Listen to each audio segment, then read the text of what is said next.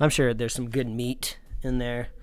Some delicious crate dragon meat. It's not a bird, it's not a plane, it's Superhero Slate. It's a modern podcast where we talk about everything that's great, like movies, TV, superheroes. It's Superhero Slate. Oh yeah. Hello everyone and welcome to Superhero Slate, the show where we run down the latest superhero entertainment news. We love TV, movies, and superheroes, so let's talk it all out. My name's Chris Dillard. And my name is Mike Royer. And this week we're celebrating a full moon night. Because it was a full moon. It was a full moon last night. I thought it was. That's right. Yeah, thank you. Assassin's Creed is coming to Netflix. I know you're excited for this. I didn't know. I wasn't expecting that, but yep. All right. I learned something new every time in the intro. Right. Thank you. I always put the one weird thing in here. Okay, you got to guess which one it is. Well, I want everyone to get ready for the rise of animated movies and TV shows. I'm always ready for that, Chris. I know you are, and more. Yeah. So heads up, I might sound slightly different this week moving forward. I upgraded to a new fancy microphone, the Yeti X. I feel like an adult. For the last I don't even know how many years we've been doing this podcast anymore. I think this is the end of our 6th full year. Yeah, we're almost up to 300 episodes, so it took me this long to upgrade to a new microphone, so I'm no longer on the Snowball.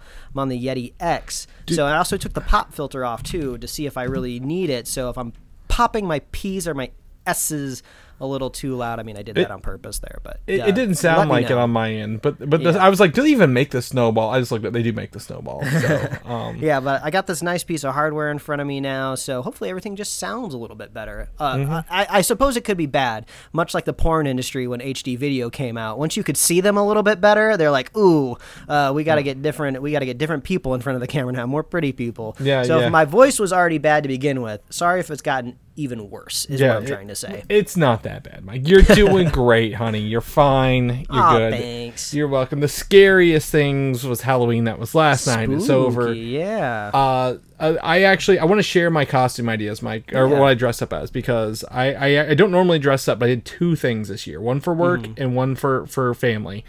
So the first thing I did was Bob Ross at work. I went around and painted stuff all day. Great. And you saw it. You saw the outfit. I had the beard to do it. I just had to get the hair. Everything else I already had, so that was pretty easy. But I actually painted stuff while I was at work.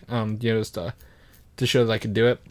and then later that evening, I did a classic SpongeBob reference, Mike. Mermaid Man and my wife dressed up as Barnacle Boy. Great couples costume. Great job. Yeah. Well, here's the best part about it. I'm like, you know what? This can go beyond Halloween. Like, if I ever had to dress up for anything, I'm like, this isn't necessarily Halloween specific, is it? So I've got some stuff in my back pocket now, other than just re-wearing the Star-Lord mask I had from like 5 years ago. Man, recently SpongeBob has made me feel very old, because are you familiar with, I think it's called the Goober Berry Sundae from SpongeBob? Oh, I'm a goofy goober. Yeah. So the Goober Berry Sundae, I wasn't familiar with until Babish made it on one of his recent episodes. Yeah. And then I saw some people within the Halloween hashtags over the weekend were referencing it, and I think I saw another person who had a birthday cake that was shaped like the Goober Berry Sundae, and I was like, I do not remember this SpongeBob niche thing. So when I went back and I did some research, I kind of realized I only watched maybe the first 3 seasons of SpongeBob. So I do not know any of the references beyond the first couple of seasons, even though I really liked SpongeBob when I watched it. So there's this whole generation of kids that has never seen SpongeBob on standard ratio 4:3. They only know the widescreen SpongeBob and all of these new references that I don't get. So I'm just feeling so old, and the Goober Berry Sundae encompasses that. So I'm glad you did Mermaid Man and Barnacle Boy, which I'm sure they're still around in the SpongeBob lore, but they were OG characters. Yeah. So well, makes me feel comfortable. Well, I went back to do my research, right? And I don't know if you know this, most, but not every SpongeBob episode is on Amazon right now until whether on the what's the CBS thing, Paramount.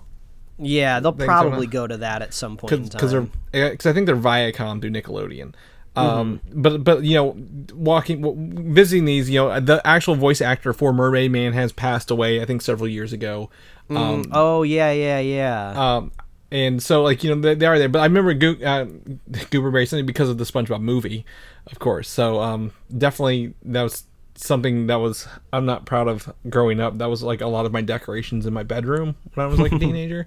I had nothing else going on. Superheroes weren't a thing yet, at least not culturally acceptable. But yeah, we did that. But speaking of Babish, I want to go on and say they did my favorite. He did my favorite food this week. I just lost it, Mike. Oh my god. The Brood Witch. The Brood Witch from Aqua Teen. Yeah, there it is. I was like, I just had it. So he actually made the Brood Witch, and while I appreciate the effort this man goes through of like soaking these meats and putting them in brine and then getting the salt out of them, I was like desalating. I was like, this is a lot of work for this sandwich. I could probably make the bread and then just buy all the lunch meats I want and put on it instead. Oh man, he made mortadella, and I've never seen mortadella made before. Like, I'm sure you can go on YouTube and find a factory that makes them, but like he made it from hand and it looked really good. Yeah, and I didn't even know that how it was made either. So I was like, oh man, I want to eat this sandwich. Oh yeah, he made it, he sliced it, he soaked it. He did everything. I'm like, I am impressed with this wholeheartedly. The what he did. But I mean, if you've never seen The Brood Witch on Aqua Teen Hunger Force, it's on HBO Max, and it's about a sandwich that is made in the depths of hell, and if you eat it, like you actually get transported to a world that's reminiscent of the Beetlejuice cartoon, which was actually some inspiration for the Aqua Teen animators, if you didn't know that. So I thought it was very interesting that he did that. But I also have his cookbook. I forget what it is. It's about items or food in movies, and he puts them in a cookbook so you can make it at home. So it's pretty entertaining stuff. I really enjoy it. So Halloween. That's one of the best thing about like holidays is usually the content that you watch, if it gets produced like in real time, kind of like YouTube does. People usually adapt to the holidays. So like a lot of my YouTube channels were doing spooky stuff over the last month. Some Let's Plays of video games that I would probably never play myself. Like I learned about this game called you probably know it, Dead by Daylight. Yes. It's really cool. I had no idea this was even a video game that exists, or even like the premise of it, where you can either be the people running from the kind of slasher, or you can be the slasher yourself, and it's kind of like an online versus game. And they have some IP characters that you can be like kind of Freddy, I believe. You can be, I don't remember if it's Jason or if it's who's the other guy that's like Jason, because there's like one hockey mask and there's one that's like there's a Scream guy, Michael Myers and Jason. Yeah, one of those people are in the game. Halloween, actually. You can be Pyramid Head and stuff. So I was watching some people play that game, and I was like, oh, this is really smart. So I love spooky content. I don't ingest it a whole lot, but I like enjoying it kind of like from a third person's point of view, watching other people experience it. Well, we actually had a good time this week. You, me, and friend of the show, Quentin Parker, actually got to get in on a couple rounds of Zombie Warzone in Call of Duty. Oh yeah, and I thought that was like a special thing, but once I realized that like every online free to play was doing it, like apparently Apex was doing it, Fortnite's doing it. Like I wouldn't be surprised if a lot of other online games that I don't play all did Halloween stuff. But this is kind of one of the cool unintended consequences of kind of like a free to play like microtransaction game, is where since it has to live forever, you get these fun experiences on the holidays. So I don't know if they're going to do anything like during like the holiday season. If they add snow to Verdansk, that would be kind of cool, but I don't know if they'll do that. Fortnite is known that on Christmas Day they do everything in snow, but they've done like Christmas themed like month long or several week long events before, and give out free stuff if you sign in. So I know Fortnite does. Call of Duty maybe. I don't think it was popular, or maybe even not out last Christmas. So and they have a new game coming out they're tying into. So it's really gonna be interesting. Video games the next 3 months are gonna be interesting, Mike, and you know this because new consoles are coming out. So we have next generation games trying to work on old generation consoles and vice versa, because they don't want to mix those those markets. And we were talking about Watchdog Legions.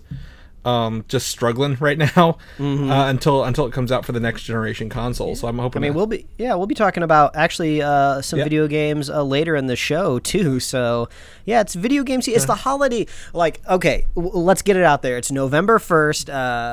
Officially for some people, we are already in the holidays. Screw Thanksgiving, screw anything else that happens. It's only going to be Christmas, or even it doesn't even matter what religion you celebrate. People get on board with the gift giving season, I guess is what you'd say it is. So you got a lot of new stuff that's out. You know, people know that people are going to be buying video games and stuff for people. Even Cyberpunk is doing their best to still try to come out during the holiday season because they want people to be buying it for their kids and their teens and you know, their loved ones. So it's just that time of the year. Get ready for merch. Get ready for swag. Get ready for hardware to be sold to you. And get ready to order it online because you should not be out in the stores right now. You stay home and order it online. Just in case we talked about this before the show started, Best Buy keeps doing random Black Friday deals in the middle of the week. So just it's like Black Friday has lost all meaning. Like it's not even a Friday anymore. It's whenever. Wasn't there like a Prime Day like 2 weeks ago or something like that? I think it was. Yeah, it was like maybe a month ago or something. It was like 2 days that were Prime Days, and Walmart did it, and then Best Buy did it. Now Best Buy's like, well, we're doing this every week. I'm like, okay, whatever, man. But that 70-inch TV for $500 keeps looking at me. But no, I'm kidding. But yeah, I mean, there's tons of stuff like that. But I'm just gonna go ahead and get it because I don't know how to segue to this, Mike. This is one of the hardest segues ever. Is that, you know, sad news that Sean Connery passed away this week at 90. I thought he was much older. If I was gonna be completely honest with everyone, but he's always looked old. I mean, he went from James Bond to Indiana Jones' dad pretty quickly. I think that's true. He was in Highlander, and what was that crazy ass movie where he was in the spandex Zardoz? Oh God, yeah. You know what I'm talking about, right? But that's it's sad. I mean, the last movie he did was actually a superhero comic book movie, League of Extraordinary Gentlemen.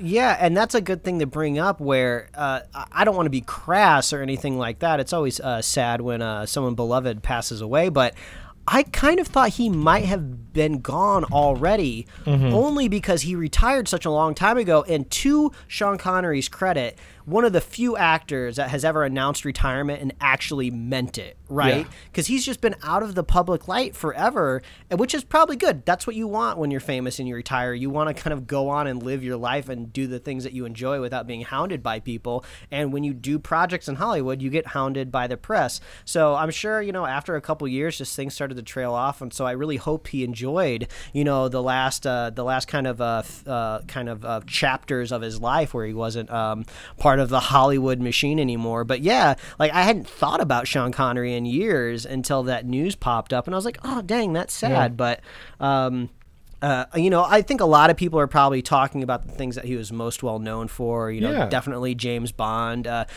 For some reason, the weird connection that I have to Sean Connery is always Entrapment, because that's that movie that's that movie that kind of kicked off. I people weren't using the word meme back then, but kind of that meme of like, you know, people trying to move through the laser grid. I know that wasn't that Catherine Zeta-Jones that actually did it in the movie? But I think he had his own version of it at some point in the movie. But I think this was one of those weird movies that like I just happened to see in theaters as a slightly younger age. So it's just kind of like burned into the back of my brain. So whenever I think Sean Connery, I usually think Entrapment, and then I usually go to The Rock, which would probably be one of my favorite movies that he's been in, because it's like top Nicolas Cage, top Sean Connery. It's just like pure Michael Bay action. It's actually a good Michael Bay movie. You're like, oh, okay, I can get down to this one, you know, before we went to that thing. I mean, I always say, again, Indiana Jones and the Last Crusade is where I lean into it. But again, that's 89, and that's where he looked old then, you know. It's like when I was like, oh, any time now. But, you know, but yeah, and the memes from Hunt Red October, because of his accent, was always so thick. In that one, his accent's great. Yeah, he was a treasure, and he gave us a lot of great stuff. Yeah, exactly. Yeah, and then again, being the first Bond, which, you know, we're still waiting for No Time to Die, the new one. So definitely, I mean, like I said, he's not been anything recently, but, you know, that still doesn't make it any less sad. He's the type of iconic actor that if he was still working, at some point in time, he either would have been or rumored for a big superhero part. Like, he would have been like a villain or maybe a hero's like parent or something like that. You know, just because we're seeing a lot of these like old classic actors kind of loop back around through the MCU because all of the middle-aged directors grew up with these actors and want them in their movie. You know, just look at Guardians of the Galaxy. So it's just like, you know, if this is something he still wanted to do, we would definitely had been talking about him on the show regularly. So I'm happy that we get to talk about him now, about our weird connections with him. But yeah, Sean Connery, he was great. Yeah, exactly. It just don't go back and watch LXG. Just save your guy. Look at remember him in a better light than that movie ever did for him. So But it was based on a comic book movie. I don't know if people knew that. Is that a common fact for people? League of Extraordinary Gentlemen. If anybody even remembers the movie, it might be hard for them to remember it's based on a property. Yeah, exactly. Yeah. So, but it was like Alan Moore style comic book stuff. So so that's sad to do that. Let's jump into the Quarren stream. We're about 1 for 1 on these. Looks like this week. So, let's go ahead. You jump into yours. We've got mostly seasonally related watched items, except one right in the middle here. Which we'll start. Yeah, I'm sure we'll start shifting since we're kind of in this holiday season. We'll probably be getting into Christmas movies here soon. But off the top, to kind of wrap up Halloween, we finished Bly Manor, the Netflix series in this household. We had a great time, and I won't spoil anything, but it ends in a way I wasn't expecting, which I would say was kind of refreshing, and it kind of ties up very nicely at the end. So overall, I was told through other people that the first, I guess, quote unquote season, The Haunting of Hill House, is more scary. And even though this one did creep me out at points in time, I would say it's a lot more inclusive if you're a person that maybe not like spooky stuff too much. So give Bly Manor a watch. I suppose you might want to wait a year if you want to still be in the spooky season, but Bly Manor I would recommend. And I did confirm that they use the same sets, but like they're rearranged differently. So like, this feels weird and similar, but it's a different thing. And once I finished watching it, I went on IMDb to kind of look at the actors and stuff like that. And some of them do cross over between Haunting of Hill House and Bly Manor. So yeah, they are kind of doing the American Horror Story thing, but in a slightly different manner. Netflix just kind of categorizes them differently. Like once we finished watching Bly Manor, it wouldn't just automatically start playing Hill House because technically it's considered a separate show within the Netflix algorithm. But Bly Manor, check it out. I'm curious to see if they're going to do another season next year. Obviously that COVID might affect it, but yeah, look for what they do next. The next Halloween recommendation I would not recommend at all, but Netflix might push it in your face. It is Hubie Halloween, which I believe dropped early in October, so this might be old news for you already, but we made the mistake of checking it out a little bit yesterday, then we went on to other things, and then we finished it this morning, and the Adam Sandler movie Hubie Halloween is just atrocious. I hate it. I went online to check the hashtag, and I saw there are some people out there that are enjoying it, but I don't know what's wrong with them. I'm not trying to be mean. If you liked the movie, I would like to have a spirited debate with you, but I can probably shoot down every facet of this film. So throw it at me. I can destroy it. You meant Netflix rather than Hulu, right? Yes. Okay, because I haven't watched this yet. I hadn't heard about it until this week. It's the name. They wanted Hubie to sound like happy, but also rhyme with Halloween. So I'm thinking Hulu. Yeah, sorry, no, it's fine. Well, I just know there's one review I read, and it's like, if you're immune to the star's charms, you won't find it much of a treat. And I'm like, you have to be like, again, this is like, if you're still an Adam Sandler fan after 25 years. It's just weird. And the sad thing is you're watching this film and they put a lot of Sandler-isms in it, like canon Sandler-isms. There's like a bully kid on a bike that when he rides away, he says, "Oh, Doyle rules." I believe the mean Ben Stiller nurse from Happy Gilmore is at the beginning of this movie, so I believe that character is in canon. So there's other like Happy Madison stuff that almost like ties Hubie Halloween to these universes, but it's just all dumb. I hate all of the jokes. I hate Adam Sandler's character because he's trying to play like a weird character, much like the Waterboy, but the Waterboy had charm to him. Yeah. Like Hubie has like no charm to him at all, and they're kind of towing this weird line of like, is this character supposed to be mentally challenged? Like, so they're kind of doing that old 90s thing of just like, oh, I'm making like a weird character, that, and if people thought about it more now, you would probably want to say like, oh, he should be going to a therapist or be on medication to try to mitigate the way he moves throughout the world. And people pick on him in this movie, so you just feel really bad for him because it's just like there's something wrong with this guy. These people are so mean. It's not like they're just like being mean to like a nerd, And it almost feels like this script was originally written to be a cartoon because wacky things happen that just totally throw off, this kind of universe that's built around Hoobie, because he has like this multi-purpose thermos where you could like make a joke like, oh, it's like a thermos, but if you flip it around, maybe there's a flashlight built into it, or he has like a compass glued to the side.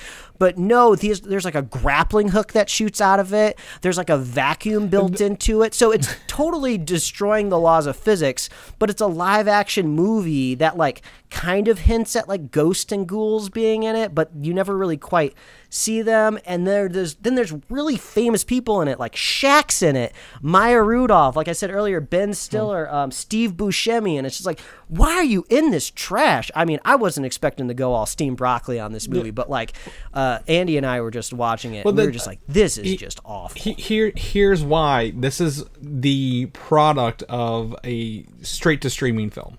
The budget's low, right? The quality's low.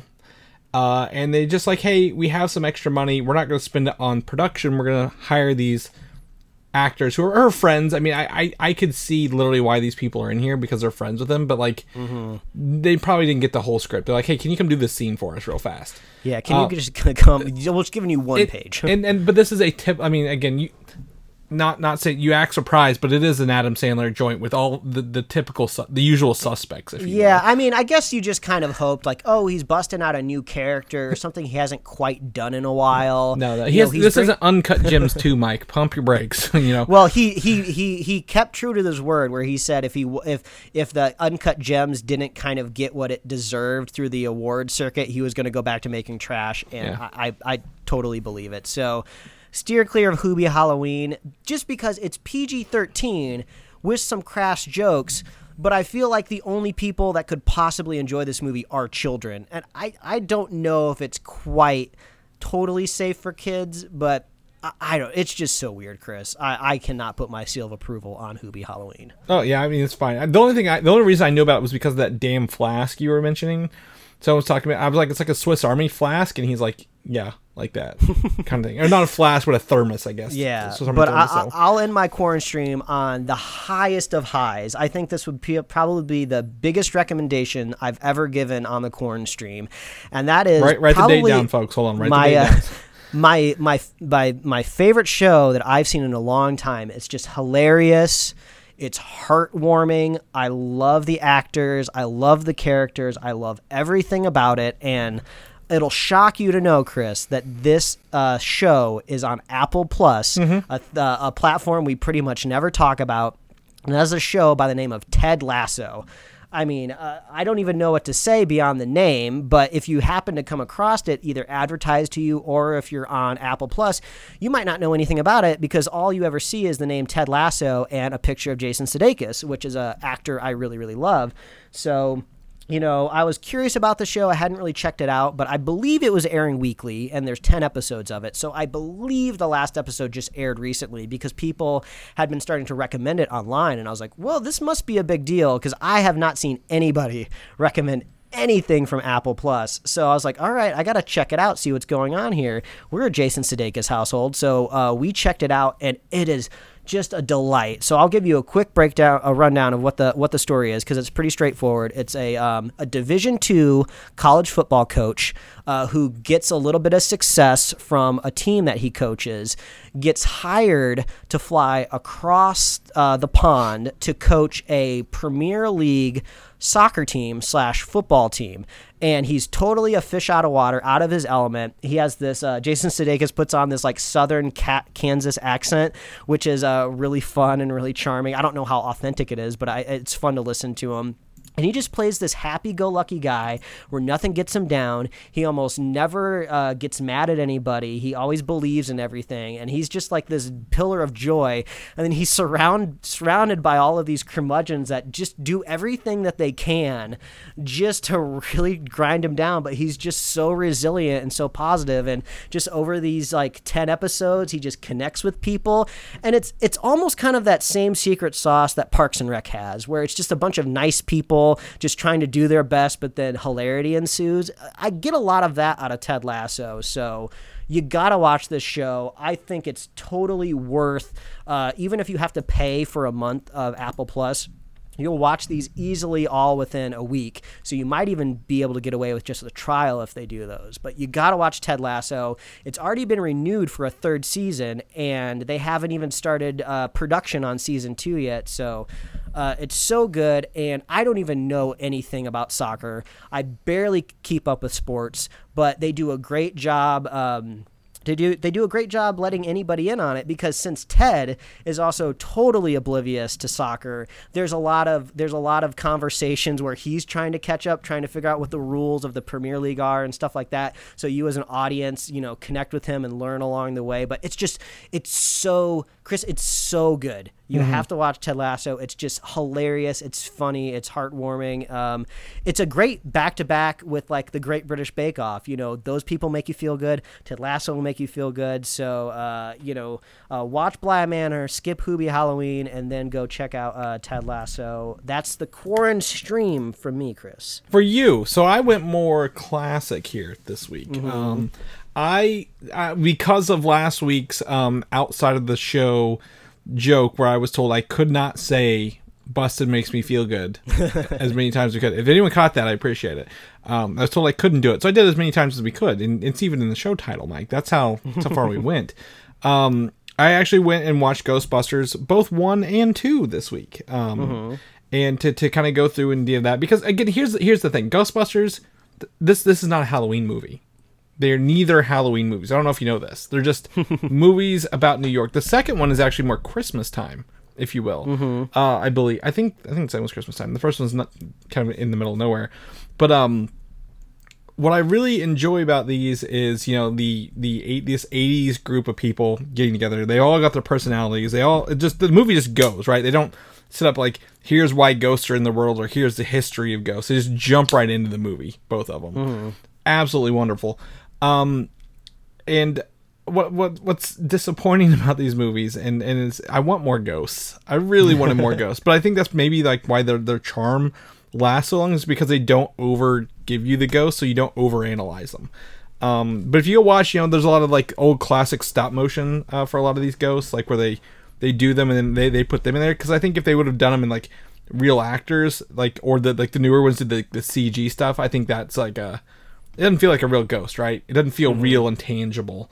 So I definitely appreciate watching Ghostbusters 1. 2, I remember Ghostbusters 2 more simply because they take the Statue of Liberty downtown. Well, we were also the right age for Ghostbusters 2. I've noticed a lot of people kind of in our age group will have more fond memories of Ghostbusters 2. And if you're older than us, you'll be like, oh no, it's all about Ghostbusters 1. Ghostbusters 2 was just a cash grab for toys. And I was just like, well, I was a child who played with toys. So yeah, Ghostbusters 2 I remember the most. But what toys? I mean, that's maybe the real Ghostbusters animated show. Chris, I had Ghostbusters toys. I had the Ghostbusters firehouse that you could put the action figures in, and I had the action figures for all the characters. I think at one point in time we had a Stay Puft Marshmallow Man. It wasn't gigantic though. I think it was maybe more like 8 inches tall or something like that. But I think it got lost because I don't remember having it for a very long period of time. Those are all the first movie, thankfully. So that's good. I think the only thing that ever come out of Ghostbusters that I wish would be out year round is, of course, Ecto Cooler. It's been a while since I've had them. I'm out fresh out of Ecto Coolers, Mike. Ghostbusters 1 and 2 got good shit. Also, I was gonna say Ghostbusters 2 was like that. It was like one of those first like free HBO weekend movies or whatever that you'd watch. Like they're just showing Ghostbusters 2 all weekend because they don't want to give you the good movies. So there's that. And lastly, I came home the other day and my wife was watching Hocus Pocus on TV, so we watched some Hocus Pocus this week. Are you familiar? You're familiar, of course. I think we've talked about it. Movies, like, I think, was it you and I talked about, the movie's not very well made, but it's still enjoyable at the end of the day. So yeah, it's just kind of one of those classics. I mean, it was I believe it was a theatrical bomb. It didn't perform very well. It's kind of one of those things that's found its life later. So I mean, you don't watch it for many things except for just the charm of it. Just imagine being a kid when you watched it, and there's not a whole lot of family friendly Halloween movies, Hubie Halloween is definitely a drop off the cliff. So, well, I don't think there's a lot of family. I think there are a lot of family. I mean, there's Addams families and stuff like that. But like, I think the thing about Hocus Pocus is I think the actors in that are trying so hard to do their best. Like they're good actors, right? Like you got Bette Midler and Sarah Jessica Parker, Doug Jones, who's known for like being in all the Guillermo del Toro movies. They're good actors. They're trying their hardest, but like. And that's what makes the charm of the movie that much better. Because if they were just in a movie like we're in a bad movie, we're not going to give our best.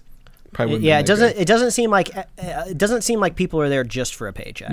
Yeah, and that's the fun part of it. So there's that. But I this is enough. We've gone on 30 minutes without actually getting to the news, and people want to know the last bit of our quarantine, Mike.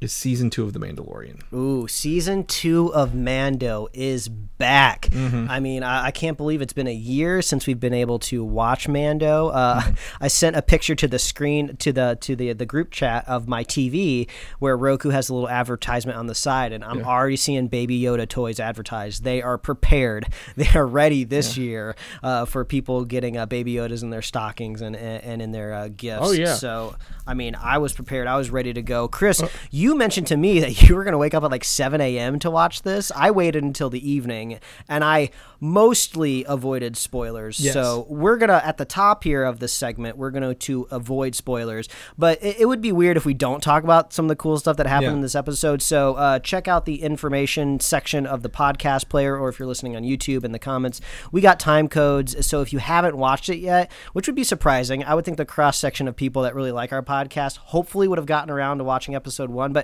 who knows, you could have a hectic life and you're on the go and you haven't had a chance to watch it. So check out the time codes if you don't want to hear the spoilers. But at the top, let's talk non-spoilers for Mandalorian. Did you wake up at 7 a.m. to watch it? No, Chris? I did not. Well, I actually did. I woke up at 7. I was like, I'm so goddamn tired. And then I knew my day was so busy I wouldn't be able to watch it. I actually didn't get to it till Saturday morning. And I talked to you about this a little bit because I got my new lights in for my TV, and so I was going to try to watch it there. I didn't get to do that either. But what I enjoy about this episode, Mike, is they do play what you enjoyed, the little recap before the episode, built into the episode. So if you're like, do I need to watch all of season 1? Which sounds trivial, but if I'm correct, is this the very first season 2 of a Disney Plus original? Like I wasn't actually 100% sure if they were going to play a recap in front of it or not. Of something of this caliber, yes. So yeah, we get a 2-minute recap off the top of what happened in season. Exactly, and it hits the highlights. It doesn't ruin any. It doesn't go through everything, but it hits the highlights and what matters, which is cool. But what I enjoyed the most about this episode is, Mike, it doesn't hold our hand. It doesn't give us I guess like a mystery, a new something. It just hits the ground running and it just goes. And that's why I really like it. And just like the title, it's called Chapter 9. Yeah. So it really just seems like a continuation. Like I feel like if you ever, binge watch these all in a row, it will just feel like, okay, the adventure is continuing, Yeah, exactly. Like if you hadn't seen any and you're watching them and you get 1, 2, 3, 4, 5, 6, 7, 8, 9, you never know there was a skip. Really. Like it just goes right into it. And it's so fun. And, there are a couple things about this episode, Mike, I'll tell you there. I think I can tell where they had to rush some production, possibly due to, shutdown for half the year, if not more. But I don't think it takes away from the quality of the episode and how strong these characters are and how much, you don't see his face, but you love the Mandalorian. Baby Yoda doing Baby Yoda stuff, right? This child, he is holding true to what he is. And, yeah, and some other familiar locales from season 1, which was fun. So, I'm trying to not say anything about this episode, very, very carefully. But there are Easter eggs like nobody's business. You'd think it was April. Easter eggs are in this thing. Yeah, out the wazoo. I had a chance to watch it twice, so the second time I watched it, I was taking notes, so I kind of remember to bring these things up. So I knew we were going to have to talk spoilers. But before we get to that, this episode is longer for sure. Yeah. So, Chris, if you intended to watch this early morning on a Friday, I think a lot of these episodes are going to be longer. You're going to have to wake up a little bit earlier because this one clocked in around like 50 minutes, maybe 50 and some change. It was like 54, I think 52 if you take out the intro. Yeah, but I mean, just this one feels more like a Western than any of the other episodes that have been out there, in my opinion. You know, you get a lot of classic homages to kind of like Western towns and stuff like that. And, you know, riding out into like, you know, I don't want to call it wilderness because it's like desert, but, you know, you get a lot of that going on. So I appreciate a lot of that stuff. It's felt like it, you know, that's how a lot of people were describing season 1. So it kind of feels like they went all in on this episode. If I had to ding The Mandalorian in any sort of way, because I just have so much fun when I'm watching it, but if I had to ding it in any way, I'm kind of really desperately looking for a through line. You know, when we left off on Mando, he had this journey where he's going to try to return the child to its original home. But like, it still feels like we're in a very episodic zone still for The Mandalorian. So it kind of feels like an older cartoon where it's just like, hey, we need you to crank out 100 episodes of this cartoon. Don't make the narrative connect really in any way, because we're going to air these all out of order in the afternoon when kids get off the school bus. So don't worry about a through line. So even though The Mandalorian does have a little bit of it, it's not a whole lot. So I hope as the season moves along, maybe things connect and build a little bit more. We got a little bit of that in season 1, but I remember specifically your complaint about season 1 was that exact complaint.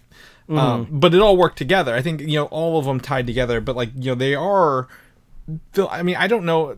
Are they doing different directors per episode in this again? I'm not 100% sure, but the thing is, it is only the first episode. It's the season premiere, so things could change. But if they decide that that's just not how they want to tell the story of The Mandalorian, I'll just have to kind of maybe just mentally change and just kind of sit myself in a different chair when I watch it. Just because a lot of the drama sci-fi stuff that I watch, you know, there's a through line most of the time. Like anything that's usually more than like 20 minutes and it's not a comedy usually has some sort of overarching story. But, you know, maybe we'll get it. Maybe, maybe we won't. The overarching story is what you mentioned. Get the child to his people. We just don't know how he's going to get there yet. Like there's not a clear path. And I think they're purposely not giving that yet, because what I think, and we'll talk about here probably in spoilers, is I think they were going to open up the Star Wars lore a lot more for us along this journey than we did before. Yeah, I think one played it very safe. 2, I think, is going to go a little more wild. Yeah, I mean, the big plus here is,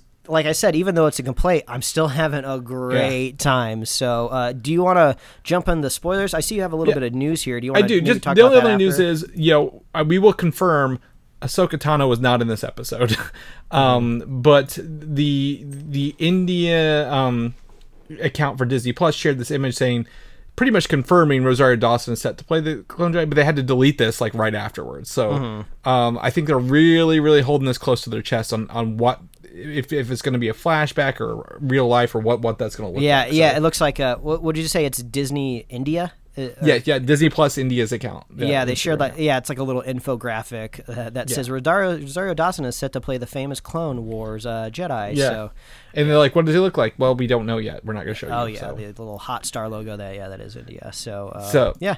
I'm gonna jot down the spoiler code here, Mike, because we're gonna get into this a little bit. Yeah, let's get into it because.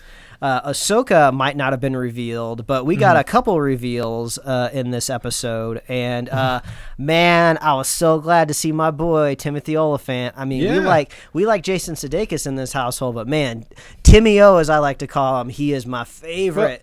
I told Andy when we were watching this episode, I was like, yeah, Timothy Oliphant's supposed to be in this season, but I don't know 100% what episode he's supposed to be in. But then when the episode started to move along and, he was talking about other Mandalorians and Mandalorian armor, I was just like, oh, this is going to be it. So when the Boba Fett armor walks into the bar and, like, Timothy Oliphant's voice is behind the helmet, like, my wife kind of looks over at me. I was like, is that Timmy O? Yeah. And I was like, oh yeah, that's Timothy Oliphant. Yeah. So the Mandalorian goes back to Tatooine, right? I think I'm gonna Timmy O was a great thing, and I think when you mentioned Western, he was in Deadwood, Justified. He might have been in Deadwood, but I know he was in Justified. Justified, which playing a gunslinger, and this he's doing the same thing again, which was awesome because the Mandalorian's he's great at it. Yeah. So he's been typecast forever now as this. But I want to jump back. So I don't know if you noticed this, but whenever he went to the main bad guy, I guess not the main bad guy, but the Cyclops. gangster, Yeah, the Cyclops Gore Koresh. I was looking. I thought it was Jon Favreau doing the voice of this character. It's John Leguizamo who did that character. Oh, okay. Super Mario Brothers' own Luigi. Yeah, I had a feeling it was somebody known, just because I feel like in these Star Wars shows, whenever there's like a monster where you can't see their face or something, like, oh, there's an actor under there that I know. I just don't know who it is. Yeah, so I thought that was fun. But then we go back to Tatooine. We get a revisit. I forget the character's name. Pelly. The Amy Sedaris on Tatooine there, who wants to buy the baby, but not really. Yeah, she says, if that thing divides or buds, give me a call. Yeah, so which is cool. So we go and we meet Timothy Olyphant. What was he called? The Marshal in this little island. Most people go.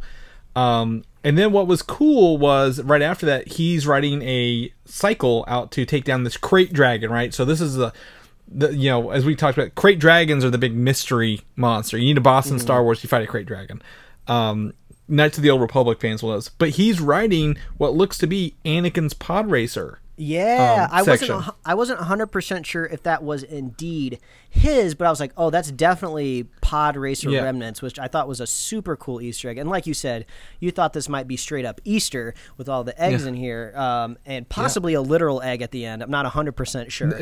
Not the pearl. The pearl's not an egg. That's like a prized possession, if you will. Yeah, I actually found that out when I was doing a lot of my crate dragon research. Yeah, I was on Wikipedia this weekend. I had to figure this out. Crate dragons, like Chris said, range in size. There's some that are more like I want to say like large animal sizes, and obviously they expand up to the size of a mountain in this episode. But I was looking at all of the appearances or mentions that crate dragons have had, and it seems like they're mainly popping up in video games. I mean, like, talk about a boss that you need to fight in a game, or just any creature is just like, hey guys, did you know that there's dragons in Star Wars? Oh, what are they called? It's a crate dragon. Oh yeah, put that in this game. We're putting them in every Star Wars video game ever.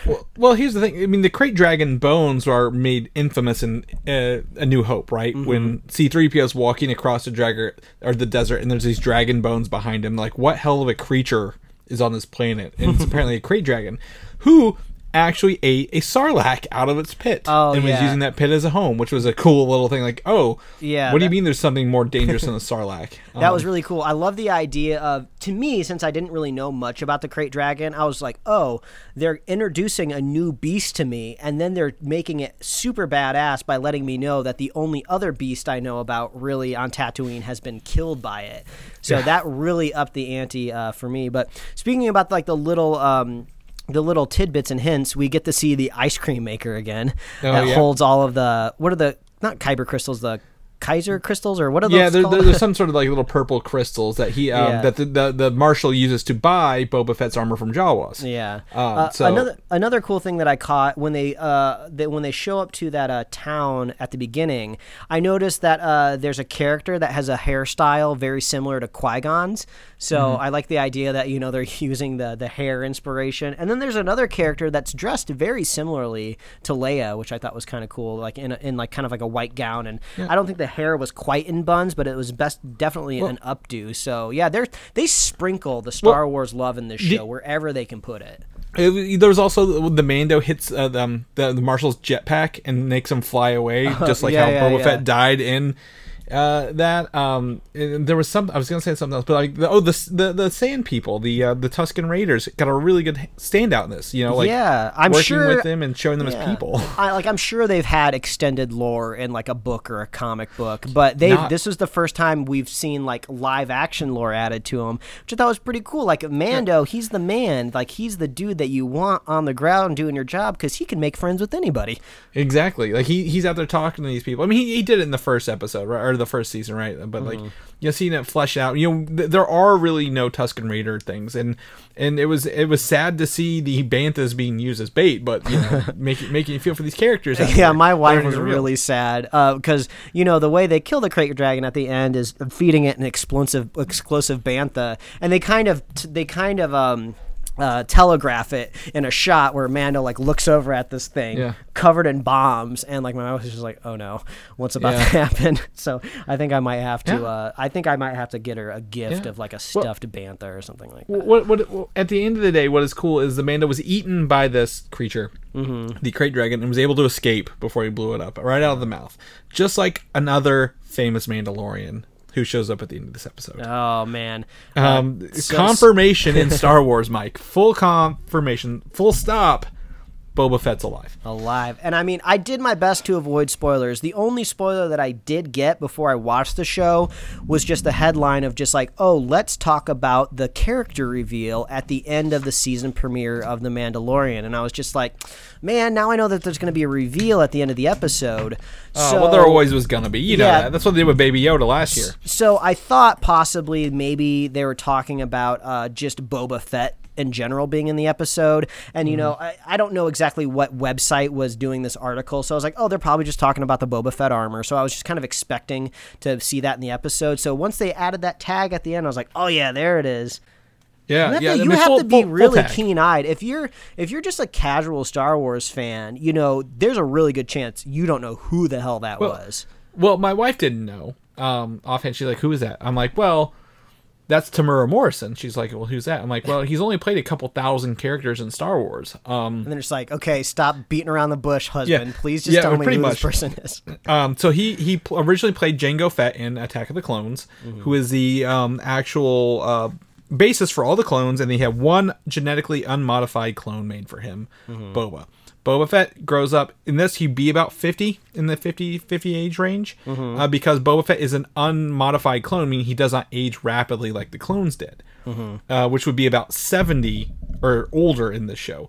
So if people are like, well, is it a clone or is it Boba Fett? It's Boba Fett, because he would literally be that age at this point in the series. And also, it's just like Jon Favreau and Dave Filoni, they know what people want. They're not just going to do a whole episode about Boba Fett's armor and then at the end fake you out with a clone, you know? Like, they wouldn't be that mean. Yeah, well, it was fun to see Boba Fett's armor in use when he used the rocket, you know, a couple of times. Oh, the double jetpack scene. I love that when they both shot up to get on that cliff to start shooting them. I was like, hell yeah, I love jetpacks. We're seeing we're seeing a vintage Mando and the new Mando flying around. It was great. I loved it. And I really liked how they didn't go out of their way to make the Mandalorian armor fit Timothy Olyphant, because he's a tall guy. He looked actually kind of goofy in the armor. But if you really think about it, if he's a marshal, if he's just trying to protect his people, he doesn't really care what he looks like. He needs tough armor that can withstand those revolt of those miners in the town. So he's just like, yeah, give me that armor. I don't care what I look like in it. Yeah, I'll look a little goofy, but I mean, it wasn't made for me. Well, it kind of looked I was just like, this looks like a bad Halloween costume for something. Yeah, like you bought like a 12-year-old Halloween costume. The last Boba Fett costume on the shelf was made for children, and you're like, I'm gonna make this work somehow. But I thought it was really cool. I mean, this is only episode 1, so I know there's gonna be more. He took a piece of that meat that we talked about earlier before the show, so like I think he's gonna. He didn't say where he was going next, right? Like he was sent to this planet from Gor Koresh. So where's he going next? When will Grief Karva and Cara Dune show back up? I don't know. A lot of questions, not a lot of answers, Mike, and I'm very excited for next week's episode. Oh, I mean, I loved being back into the Mando world, because one thing that Star Wars, whether you hate the movies or you like certain movies or whatever, the music, the score is so good. I loved hearing the Mando score again. It was just great. There's like the Mando score that's kind of like the low thumping. That's great. But and then there's also that grandiose one that they've made for the show that kind of is reminiscent more of like a big Star Wars score. I love that one too. So yeah, the music is always good, and I love hearing it again. It's kind of like they always say that like smell is the strongest sense tied to memory. I feel like sound's got to be the second, because man, once I hear it, I'm in it. It's iconic and it's unique. You're not hearing other themes like that yet. Someone will come out and try to rip it off, but like it's beautiful. Again, not to say anything, but like they actually edit this in Dolby Atmos, Mike. So like my new sound system was like feeding me Star Wars like, every direction. I'm like, this is amazing. This is what I want going forward. So I'm excited. I mean, I'm sad it's week to week, but at the same time, I'm like, a nice ritual is good for this show. Got something to look forward to, man. Yeah, I don't have to bang it out on our Fridays because everyone will ruin it on Sunday for you. So I love it. All right, spoilers over. Let's jump into some next Star Wars news. There's interest in Star Wars single player games. Mike, did you know this? Oh, apparently. The Force, not the Force Unleashed. The what's that one? The Last Jedi, or the not the Last Jedi, the Jedi one. Fallen I Order. always forget the name. I own it and I don't remember the name of the game. Jedi Fallen Order has really got a long, strong sense about that. And EA has said that they are interested in working on, or they have started working on the Force Unleashed 3, the third game in the series, which was previously left on a cliffhanger, if you will. Oh, I didn't know. I mean, the thing I remember the most about that game is people seem to really connect with the gameplay. I remember when that first one came out, it was kind of not really revolutionary, but it was different from what we've been getting from a lot of Star Wars games. And you were kind of you were Vader's disciple, right? So you kind of started out as the bad guy, and I believe that kind of evolves into a good guy over time. So right? so you're fighting, you're fighting Vader, and then the second one you're fighting Vader and the Emperor at one point. So you're very strong, and it did end on a cliffhanger, which is sad, but they've refined a lot of those Force technologies with Jedi Fallen Order, and new consoles and computers. So I mean, this would be great to go revisit that and just have a fun game that could sit outside of this universe and be like, here's some Star Wars. Like he was iconic for being the character that kind of held his lightsaber upside down, right? That was kind of like his shtick, I think. On the cover, he had that. And then the actor who did that, I forget his name, he went on to voice Darth Maul in the Clone Wars. Oh, hey. So like he actually, it's still in the Star Wars universe. Sam Witwer, that's his name. Yeah, it's all one big Star Wars happy family, right? Yeah, the game's fun. If you don't get to play it, I get it, but like that's a good game to go back and revisit if you got some downtime. They're probably cheap too. You could probably get both of them in like some sort of online pack for like $20 or something. Oh, even less than that. They gave them out free for Xbox players this past couple years. So was the free option too. Yeah, probably disc version. You could probably get them even cheaper than that if you wanted to. So, but yeah, if Force Unleashed 3, if you're interested, we're gonna keep you posted on that. But speaking of video games, Mike, this was probably the coolest thing I saw all week in video game world. Spider-Man Miles Morales is less than a month away, coming out PlayStation 4 and PlayStation 5, and they revealed the first look at the iconic Into the Spider-Verse suit. And not only do you get the suit, Mike, they added extra features to this to make it that much more authentic. And one of that is like a lower frame rate while you're swinging through the city to match up with the movie's low frame rate of him swinging, which I think is fantastic, but I looked like the game was breaking the whole way through. Yeah, it is a little jarring, especially since on like next-gen consoles, you're probably going to be playing in like 60 FPS, and you're having him going at like 12 FPS. Yeah. It's just a fun, like, it's smart, because it's like you knew that they were going to add the suit to the game, because it's all owned by Sony, so like why the hell wouldn't you? So it's just like, yeah, go the extra mile and make it like a little unique, so it's just not straight up a skin that's changing. Yeah, exactly. And then they also added sound effects on screen, so like you hit someone to like say pow or stuff like that on like finishers. Yeah. So like, we talked about the Spider Cat thing before.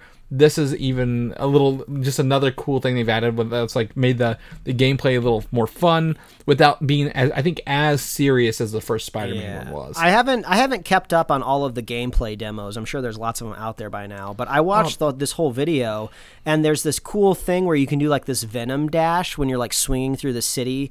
You can like charge up and you can boost forward. I think in the original Spider-Man game, it was like the zip line thing where you could just shoot a web straight and then move forward, but you can like charge up Venom and kind of propel yourself like a rocket. So that's not that's independent from the suit, but that was in the gameplay. Yeah. One thing that was kind of weird, I mean, the Spider-Man missions kind of always had this flaw in the game where some of the missions kind of seem pointless. Like the mission specifically in this gameplay video is Miles has to go turn on some antennas around the city so the firefighter can call for backup for this building that's burning down. But I'm just like, is this specific to his walkie-talkie, or is this like all cell phones are down in the area? Because the bad guys specifically want the building to burn down, so they're jamming communications. But I just kept thinking, hey, Spidey, instead of going around and like turning these antennas back on, why don't you just go to the fire station or just grab somebody's cell phone and make a call? Or if you can't make the call, just like zip on over to the fire station. It's like, hey, there's a building burning down the street. Maybe go help out your friend because he can't call you. So I mean, some of those missions. No, Mike. This is classic Spider-Man missions. It has gone back 20 years now. So the mission was a little contrived, but that's kind of besides the point. It just, the game is going to be fun because swinging around is the whole point of the game to begin with. Mm-hmm. And you get a Spider-Man who's not as, I guess, fluid, not as he's refined, cooler. He's just straight up cooler in every way. As Peter. He's learning all the ropes, so you're going to do a lot of new stuff. I expect some repeats from the other one, but at the same time, They are unveiling the suits as they go. There's a lot more. You can check those out online, but I'm waiting for the big one because I think someone said there's like 45 suits in the first game now. So I'm like, damn, that's a lot of suits. And Miles doesn't have that many suits. He's not been around that long. So they'll make some suits for him for sure. Yeah, I'm looking forward to see where that kind of goes. In the Marvel Universe, Moon Knight is one of the upcoming Disney Plus shows, right? They're working on. They're hiring showrunners and filmers and stuff. And we always want to know who's going to be Moon Knight, who's going to play Mark Spector. And right now, the one person in talks who's probably going to take this role is Oscar Isaac, the one and only, who is known for being Apocalypse in X-Men Apocalypse. Not his fault, but he's still a good actor. But he was also Poe Dameron in all the Star Wars movies. Also probably not his fault. Yeah, you can tell he's still within that Disney family. I mean, I don't know if this confirms it as official, but if you check out his IMDb page, he's listed as announced for Moon Knight, so I guess we'll see how that goes. I mean, we were talking about Tatiana Maslany being, announced for She-Hulk, so all this stuff always goes through his contracts either way. Until Marvel says it, they're in talks. So I mean, that's the best way to put it. But yeah, like most of those those go through. So yeah, I mean, I think this is great casting. I know a lot of people were really pushing for Keanu Reeves, but I'm starting to feel like the myth of Keanu Reeves is starting to really outpace any role he could possibly take. Right? It's just hard for me to imagine him being a superhero because he like himself is already like a superhero, which makes sense for him to make his own characters. Like, oh, he can be John Wick because he can just make any character he wants because it's basically him. So, I mean, I'm not upset that it's not Keanu Reeves, but I'm almost just kind of curious, like, maybe he's just too cool to be a superhero. Like, he almost doesn't need Marvel, right? One of those few actors where he's like, he doesn't need the cachet of being attached to a property. He can just go make his own stuff. Well, so, yeah, I'm not upset that it didn't end up being the fan casting that everybody wanted. He's also working on his own comic book that he's been writing called Berserker as well. So, maybe he's saving himself for his own like adaptation of his stuff. And then he in the we talked about Cyberpunk 2077, he's one of the main characters. He's got a lot going on right now. He may not need the Marvel stuff yet, but he could also be saving himself for a larger movie in the right director. So maybe he could be the bad guy in Blade. I could see him in a vampire supernatural movie. Yeah, it's hard for me to imagine him tying himself down multi-contract to lots of films. Like I could see maybe villain, like one-shot villain possibly that pops up again maybe in an Avengers movie down the line. Yeah, there's a lot of opportunity for it. So I mean, let's not count him out yet. But I mean, Oscar Isaac, been great actors inside Llewyn Davis, other big movies. Like he's a great actor. Yeah. So, I mean, I think he will be a great Mark Spector because Mark Spector has the crazy ability of having multiple personalities in him that come and go. So they could be like, it's easy like a suave billionaire or like some sort of his regular mercenary persona or like a little girl. So, you have to play all these as an actor, so it's not going to be easy, but I think having Oscar Isaac in this will be somebody with multiple personalities. One of those personalities is always manic, so I feel like he plays a good manic character, and you see a lot of that in what's the second Star Wars film he's in? Rise of Return of the Jedi, or The Last Jedi, right? Last Jedi. Yeah, man, all these names now just flow into each other. I can never remember them, but yeah, The Last Jedi. He gets pretty manic in that movie, so I can see him pulling manic off at least. Yeah, exactly. I mean, that and also like suave, sophisticated, like his like confident personality in that as well, like in like the Force Awakens kind of thing. So yeah, I think there's a lot of opportunity here, and I think it's a great call. So hopefully we get to see this come to fruition sooner than later. On the flip side of Marvel, they're working on Blade, right? And one of the cool things they said this week was Marvel's actually considering a TV show on Disney Plus for Blade before Mahershala Ali signed on. So. That would have probably been a cool announcement, but I'm fine with the movie still that we don't have any other information on. Yeah. I wonder if star power was possibly the decision at hand. I mean, Mahershala Ali, Oscar-winning actor, and even though big-name actors are doing streaming content, he's still kind of at his prime right now. He's considered, I would say, fresh off of his Academy Award that I think is just maybe 2 or 3 years old at this point. Was it the Green Book? No, it was Moonlight, wasn't it? Shit, I don't remember. Either way. Well, yeah. I mean, but he also, again, if you remember, in his short streaming career at Netflix on Luke Cage was phenomenal. TV. So he may have been burned by that since he was only in half the season. Maybe he's like, I want a movie. They're like, all right, you get a movie now. You want Blade? He's a movie. So he won Best Supporting for Green Book, but I think he also won one for Moonlight as well. I mean, he's got a lot of nominations. He gets a lot of awards. Great actor into a movie that nothing against the original Blade. It's just of its time, right? Late 90s. I'd love to have a reboot. See, this is why we were both right, Chris. He won Best Supporting for Green Book and Moonlight. Okay. So he's out there winning everything. He's got Emmys for House of Cards, True Detective, Rami, nominated for all of those. One for We Are the Dream, the Kids of Oakland MLK Orchestral Fest. That must be like some sort of like short or special or something like that. But yeah, this dude's out here winning everything, and they're probably like, "We got Mahershala, man. We can make a movie out of this. We don't have to put him on Disney Plus. Let's get him in the box office." Yeah. What movie do you want, buddy? He's like, "I want Blade." All right, it's yours. Sorry, Wesley Snipes, you're out.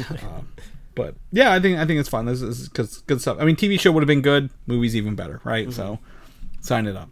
The Assassin's Creed games gets this new Valhalla version in a couple weeks, Mike. Where they go into the Viking mythology. But Netflix says, to hell with that, let's make a TV show out of this. So they struck a deal, I believe, with Ubisoft to make several, if they want to make several properties. But the first one is a live action series based on the Assassin's Creed world and mythos. Yeah. I mean, I feel like I have to defer to you because between the two of us, you're the only one that saw the film. And I saw it recently. It was like this summer somehow. Yeah. It was like on somewhere. I think it was at my parents' house during like a gathering or something. But like, you know, when you have Michael Fassbender's a great actor, right? He couldn't save that movie, and it's not his fault. But I think what happens here is, you know, Assassin's Creed's hard because there is so much mythos, right? You're not time traveling, you're revisiting memories of someone who was in that era, which is weird with animators, but there's a lot of cool effects. Now, people are like, well, it didn't really work for the movie, but here's the thing. Netflix took The Witcher and turned that sprawling novel stories into something cool. Yeah, I feel like almost any narrative is improved by being a series in almost every aspect just because you get more time.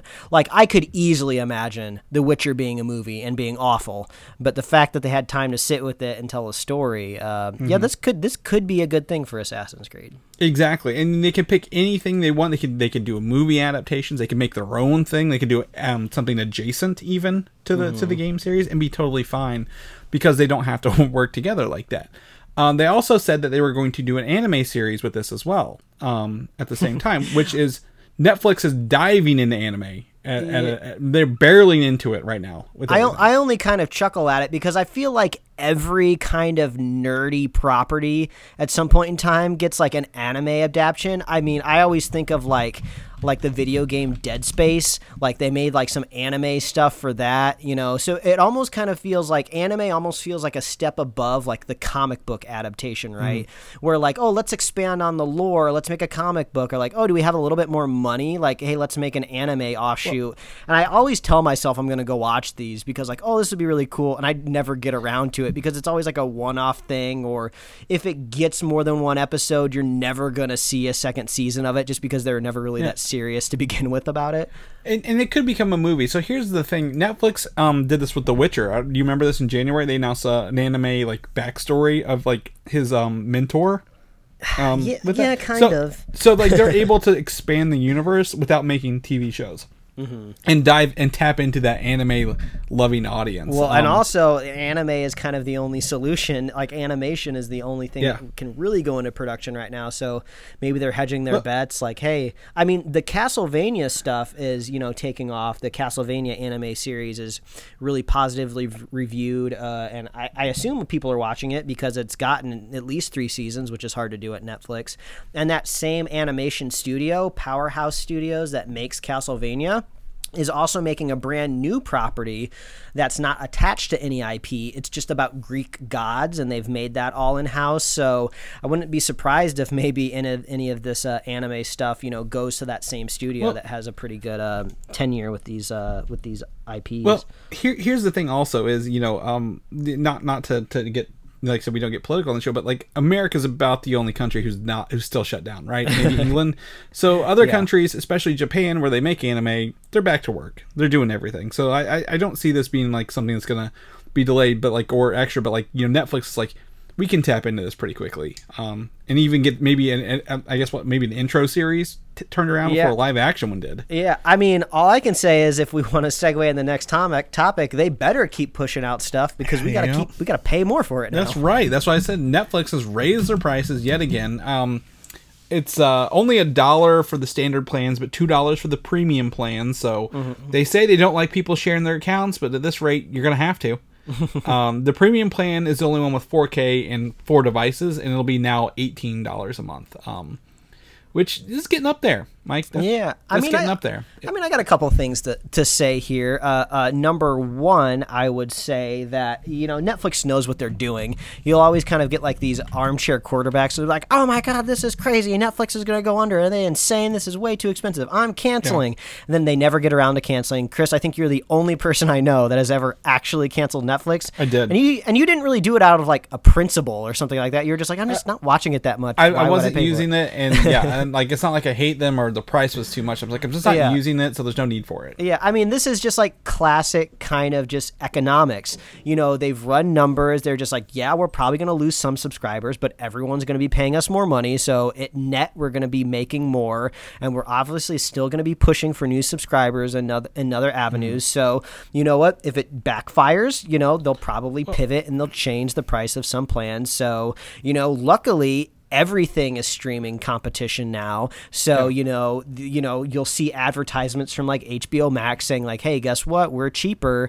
or Disney Plus will come in and say like, hey, we don't even charge extra for 4K. Come subscribe with us. This is where your money deserves to be. So that's what's great about having a marketplace like this. But one thing that does worry me just a little bit is this is officially a streaming provider pushing the needle a little bit, seeing how well it goes. I mean, as of right now, I always considered HBO Max to be kind of the premium streaming service because, I was paying $15 for HBO. The only reason I'm paying less right now is because I'm in that sweet promo period, but it will go back up to $15. So now that Netflix is pushing the needle, I'm just like, okay, Netflix, you're definitely giving me quantity for sure. But I mean, come on, I just talked about Hubie Halloween. Some of the stuff that you're putting out really isn't that great because you're just kind of spraying and praying, just to get more subscribers. So it seems like they're really trying to guess, like, how far can we push the price of a streaming service? Well, my guess is none of them will ever go over $20.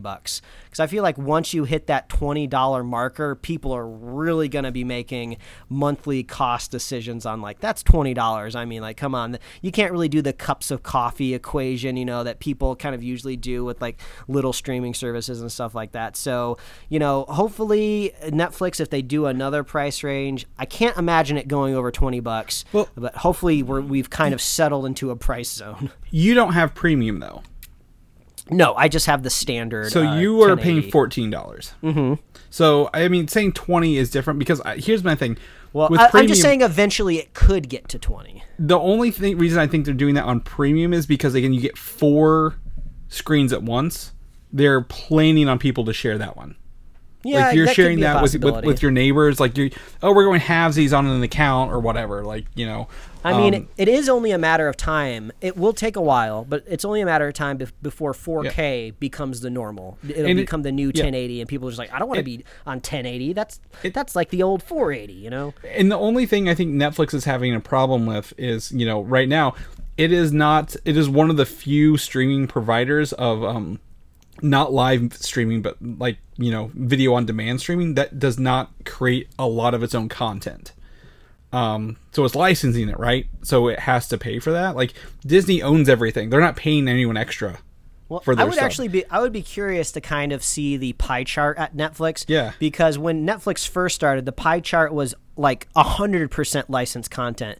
And, you know, the CEO said, oh, we're going to be changing this ratio as far as we go. Yeah. And I'm curious how far it is over now. I wouldn't be surprised if it's close to 50%, half original, half licensed. You think half of everything on there is from them? Well, I mean, if you go, I know they put out a lot, but like I don't know if half is. I mean, I know it's been a while since you've been on the Netflix page because you don't have it. But No, I have access to Netflix. Don't get me wrong. I get on there once a month. I can tell you at the very least, my Netflix recommendations, they almost always put the originals in front of me. Of course, it's the tip of the iceberg. There could be tons of licensed stuff underneath the surface, but they're definitely filling their featured sections with all of their original stuff. Yeah, I'd have to take a look at that.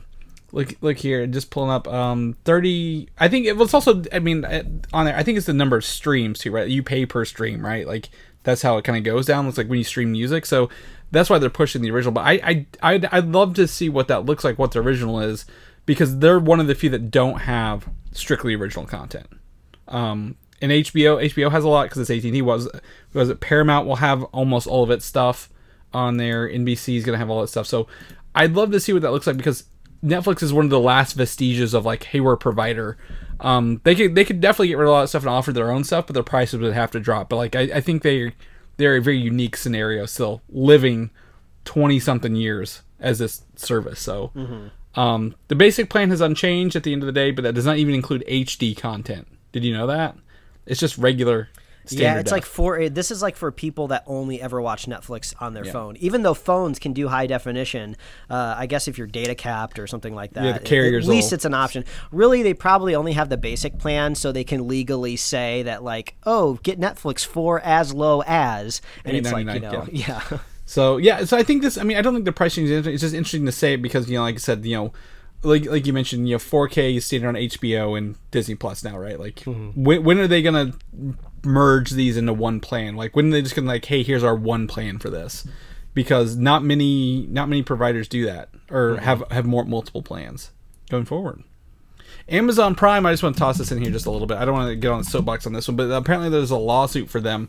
And their terms and conditions say that even if you buy it through Amazon, you technically don't own it forever. Ugh. So if you're a physical media person and you still love it, do it that way, or just stream it like a normal person would, like through a video on demand rather than a purchase on demand. So just be wary of that. Again, they said none of the things that are out there have been taken away, but it is an option down the road if the original provider was like, we don't want to do this anymore. It's frustrating. I would be more frustrated if streaming wasn't such a thing. I mean, the more and more that we progress through this streaming architecture, I can just, if there's a movie I want to watch, it's streaming somewhere. I don't necessarily have to buy it. Even like some of the new stuff, eventually shows up on like a premium streaming service, after a little bit. But yeah, I would be super upset if I bought something and I go back to try to watch it and it's not there anymore. These providers should at the very least have the common decency to credit you back your purchase. Like if I bought, I don't know, just like Pirates of the Caribbean, if I digitally purchased that and, I canceled my Disney Plus subscription and I still want to be able to watch it, I still should be able to watch it. And if I go back and there's some sort of license that expired and, the only place I can watch it now is Disney Plus, I should at least be credited back because, I was just basically bought a very long-term rental with no structure, with no like solid end date. So yeah, I would be happy to see this get pushed and possibly go to like the Supreme Court one day. I know it's not necessarily like the biggest deal in the world, it's not killing anybody, but I feel like something like that at some point should be litigated in a higher court, right? Because it just kind of seems like they're lying to you. Well, but I mean, but they're not lying to you because they do cover that. Like they're not at fault if a provider says, we don't want to give this to you anymore. Who do you do with it? It's the provider of the content that should be at fault, not like Amazon. But I feel like the point of the courts and the point of the government is to protect the people, especially the people that pay taxes for the government to operate, that lets these business thrive and flourish, in the world. So it's just kind of like if the normal layperson doesn't understand that there's a deep contractual obligation underneath something that they thought they bought would expire one day, I mean, I think that at some point in time they should be protected. So, I mean, at the very least, there should be some sort of annoying pop-up every time you buy something that says, hey, you might not actually own this. So at least that pushes, these services to find a way to improve it a little bit so they don't always have to have that pop-up. I don't know. That's just me. And again, I lean the other way. I think, at the same time, like it is a risk with everything because they have to update these things faster, like contracts faster, right? I was talking with someone about the Black Widow thing. I'm like, well, literally when that movie was made, there are contracts and you have to go to the movie theater and we get X amount of proceeds, right? They're not going to give up that profit to just put it on Disney Plus and make nothing. Well, the fairest thing to do is if I buy a digital version of a feature film after it's released, if I don't technically own it, make it cheaper. It definitely shouldn't cost $20 anymore, because I don't own it like a physical digital DVD. Pricing is definitely. I mean, I feel the same way about video games, right? Like I can go walk in buy a used video or not use a brand new video game on disc for $5, right? I go to the store, it's still like $45-$50. So there's definitely digital pricing is interesting and what that entails. So it definitely needs to be looked at. But just a reminder, if you purchase anything on there, that you don't really own those. Suicide Squad. James Gunn revealed this week that he got the call for Guardians 3 to be rehired the day after he took his Suicide Squad job. So everyone seems to be fine with it. There's nothing really out of the ordinary here. It's just, if you got job offers, take them, right? If it all works out. So yeah, I mean, it seems like they're just like, oh, we got to make sure he doesn't get tangled up within Warner Brothers, right? Because Warner Brothers was all gung-ho. They're like, you can make any movie you want. Anything's on the table for you. He's the one that chose Suicide Squad because they let him choose whatever he wanted. So if they were open to, like, okay, after Suicide Squad, you want to make a Batman movie, Superman, do whatever the hell you want to do. You want to do this dark universe? We'll contractually sign you on to 5 dark universe movies. You can work here for the next 30 years if you want. So I think Disney was just like, oh shit, he was supposed to make our cosmic universe, and there was a kerfuffle about an old tweet, and now we're about to lose him. So yeah, that very well could just be what happened. But also at the same time, I think he said like they didn't know he was hired by Warner Brothers at that point. Like he didn't sign the ink before the ink dried, tweet about it, right? So there's assistants that talked. I feel like somebody got wind of something. Well, I'm sure they knew. I'm sure. I mean, he went to Kevin Feige. He was like, "Can I go do this?" And he was like, "Yeah, fine." I mean, Disney fired you. Like, what can I can tell you no, right? Like. But at the same time, that's good that they can do all this back and forth. It feels like forever since we had a Guardians movie. So hopefully, we get that sooner than later. People are very excited for this, but also he said, again, like you said, DC gave him, when he took the Suicide Squad, he can have any character on the team that he wanted. So, very interesting to see what he does with this, kind of a free reign, a creatively free reign movie, if you will, for that. Of characters I don't even know about, like Polka Dot Man. In the DC Universe, Titans is moving forward with Season 3, and you get our first look at Red Hood from this. Looks pretty good. He looks a lot like the Red Arrow. Like the only difference in the costume is they put a faceplate over him. But yeah, I'm getting a lot of CW Red Arrow vibes out of this guy. Except he's got kind of the mask seems a little large, right? Doesn't it seem like the chin's maybe a little bit too? I don't know. It kind of looks like a kid wearing an adult mask. Well, I think where the way the hood comes down to the zipper is way too wide. Like it's in the wrong place. I think it was up, but playing or knowing about the Red Hood and all that stuff, this is essentially the guy who was playing Robin forever, right? And in the first 2 seasons is in this same guy in this outfit. It's very tactical, very, very yeah, he's gonna shoot somebody. Yeah, it looks cool. I mean, this is what happens kind of when you take a CW-esque show but give it a little bit more budget. You get the time to put like a little bit more stitching into the costume. Like a CW show wouldn't have had like this, this 8-pack stitched into the suit. They probably would have done something more streamlined. This costume looks like somebody had to take time to fabricate and like 3D print stuff on there. So I'm digging it. There's nothing wrong about this except for maybe the mask is a little bit too large, but just splitting hairs. Yeah, and I think if you go back and look at him, like it's very iconic. I mean, I'm glad they got the white eyes in the mask and everything. Like this is unmistakably who this is. You're like, oh, that's Red Hood. Like, oh yeah, I get it.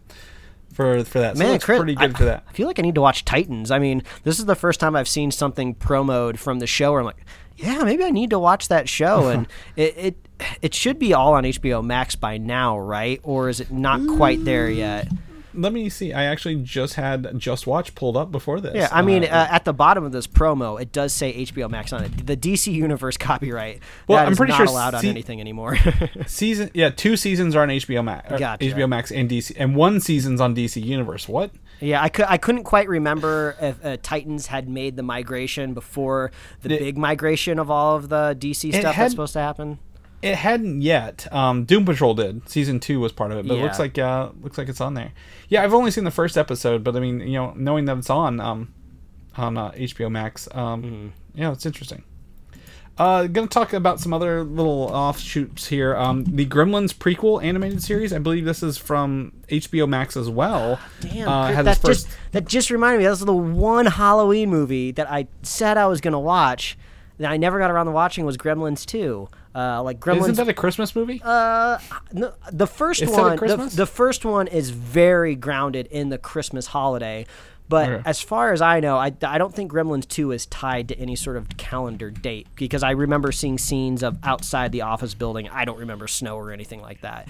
But yeah, I was going to watch Gremlins 2 because my wife hadn't seen it in like a million years, and neither had I. And I was like, oh, we got to watch it. Then right afterwards, we got to go watch the Key and Peele sketch where it's the writer's room that's pitching the story for Gremlins 2, which is a hilarious sketch. But man. Yeah, animated series. Sorry, I forgot to watch. No, you're fine. I mean, so HBO Max is working on an animated prequel here, and we get our first look at it here with showing 1920s China, where the Mogwai kind of came from. So it looks like it's going to be family friendly, kind of unlike the horror comedy that the other ones are. So it looks like they're going to be doing that. But I mean, it's a pretty interesting look here, Mike. Looks very, very stylized. If somebody is really, really interested in the production of this show, I don't remember the showrunner's name off the top of my head, but he's very active on Twitter. A lot of the people that I follow on Twitter seem to like his tweets or retweet him, so I see him pop up in my feed quite a bit. So he seems to be very active out there, so I don't know. He seems like the type of person that you might even be able to reach out to and send him like a direct tweet if you want to know more about the Gremlins animated series.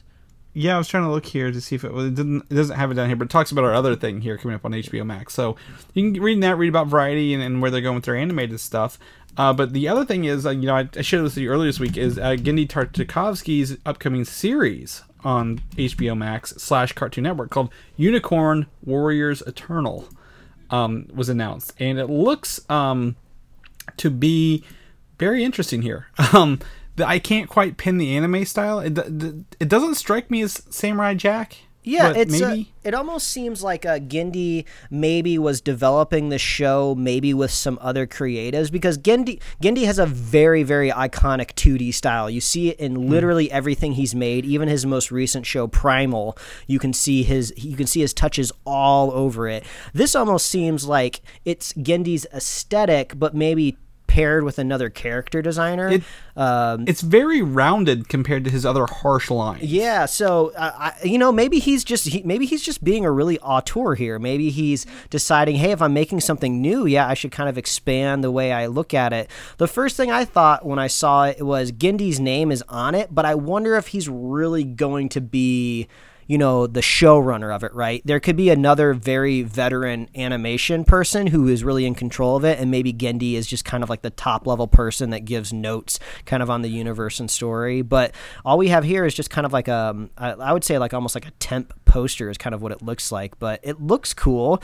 I mean, I kind of get like almost like steampunk Victorian vibes out of it. Yeah, so it takes it revolves around an ancient teen heroes who are built from lore and mythos from around the world. But it's also being billed as an anthology style series. Oh, that's cool. I didn't know that. So maybe these are different from different episodes. Maybe this cover here isn't from that in particular.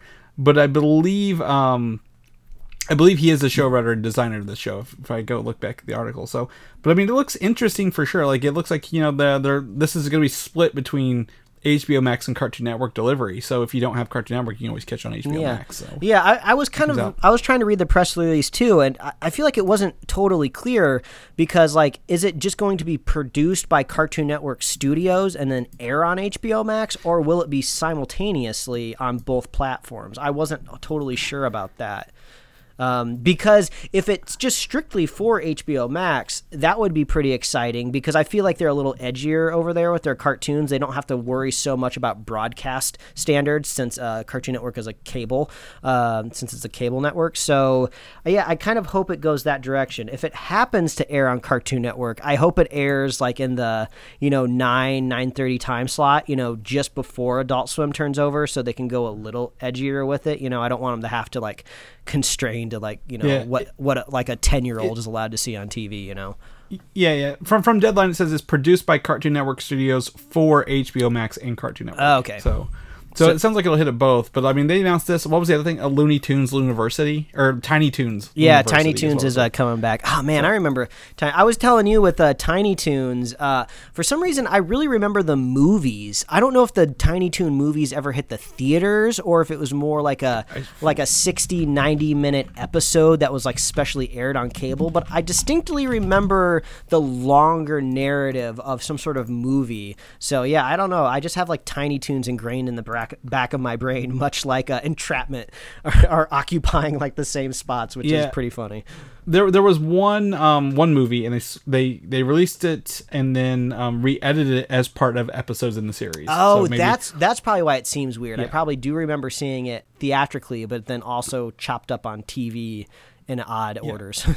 Yeah, but they went ahead and did 2 seasons of that right out the gate. So HBO Max, they're really taking off on the animation side of things. I watched. I didn't put it in the corn stream because I didn't really get that much into it, but at least the first season of the anime Mob Psycho is dubbed over on HBO Max, and I only watch my anime dubbed because I'm a scrub like that. But yeah, I'd wanted to check out Mob Psycho for a while, so if you've been waiting like me, you can check it out over on HBO Max. There you go. Lastly, we're going to end our show in our Nick Cage corner here yet again. The Cage match.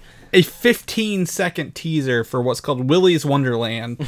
And as my thought went through my head, the same thing Mike said out loud when he watched it earlier. Five Nights at Freddy's, but with Nicolas Cage. Yeah, that's what it is. And this almost seems like really smart because the Five Nights at Freddy's movie, I'm sure, is taking its time in development over at Blumhouse. They're probably trying to build a franchise, much like the video games came out in series. So they're probably trying to build a world, write a smart script, hire good actors that really fit kind of like the millennial niche that likes the game. And then over here, Nick Cage is just like, no, I'm going to star in the ripoff that just happens to take place in a Chuck E. Cheese-esque place with like Matronics like running after us. So they're getting the jump, and they're kind of almost doing like an Asylum move where they're doing a knockoff well before the Five Nights proper movie gets to come out.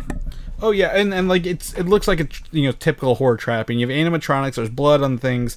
Some girls like a lot of cleavage unzipped even up close. You're like, yeah, this is gonna be very very schlocky, very B movie esque. So much like the Jiu-Jitsu one we watched last week, this was less full of lines, but like still full of schlock.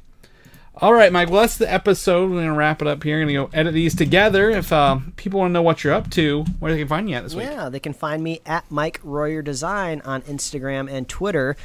Please reach out and let me know if my microphone sounded weird. Do I need to put the pop filter back on? Do I need to adjust anything? Chris is going to know this more than me once he gets my audio once I upload it. But I don't really know. This is all an experiment over here. So you can follow me at Mike Royer Design, and you can read my webcomics over at pickledcomics.com. Chris, if people want to catch up with you, where can they find you? You can find me on Twitter, Valdan, VALDAN, or Instagram, Valdan87. I'll probably put up my Halloween costumes here in a little bit. Show people what it was, so if you want to go check them out, you can see them on there. If people want to know more about our show or episodes, leave us a review, buy some swag, I don't know, whatever they want to do, where can they find all that at? Oh, that's so easy to do. Just visit superheroslate.com. That is the best place to find all the avenues we host our show and to get our awesome show notes. So if you don't want to track down that Willy's Wonderland teaser, who in God's green earth knows where that could possibly be? Don't type that in your search bar. Yeah, we got that link here in the show notes. You can check out the Red Hood picture over there, the Miles Morales Spider-Man verse. We got some links in the show notes. You can go check those out. You can find us on Apple Podcasts, YouTube, Spotify, wherever else you love to listen to fine podcasts. We're there as well. Please like us on Facebook. Follow us on Twitter, on Instagram. You can get merch over at superheroslate.com/store. Reach out. We love hearing from you. What are you thinking about the holiday seasons? How soon do you watch your Christmas movies? I do my best to hold off until at least after Thanksgiving. I know this is all very American-centric timelines. Who knows? People in Australia could be watching their Christmas movies already. It's like summer over there, which is kind of weird. I thought about that the other day, that like they regularly get to have Christmas in shorts, if that's something that they celebrate. So I don't know. I just thought that was kind of funny. But yeah, are you ready to watch your Christmas movies? Do you carry over your Halloween movies? Do you give yourself a little bit of a buffer? Because I know the Warzone Call of Duty Halloween event is still going on for at least, I think at least till Tuesday is usually when those things end over there. So there's some dregs of Halloween still out there. So reach out, let us know what you're doing for the holidays. And if you want to be a super fan of the show, it's so easy to do. All you got to do is share the show with a friend, share the show with a buddy, wear your mask, properly social distance. Please vote in person or drop your mail-in ballot off at a drop box. It's too late to mail those things. They're not going to get there in time, and somebody's just going to burn your vote, and it's not going to matter. So luckily, this is the last episode that I have to mention go voting, and hopefully the world will right itself, and we'll be back to a normal course of human existence come Sunday. That's all I have to say, Chris. All right, then. Well, if that's all you got, Mike, we'll wrap it up, and we'll see you guys next week. All right. Bye, everybody. Thanks for listening, and don't forget to subscribe. Computer, new microphone, got an offer. You were just all over the place.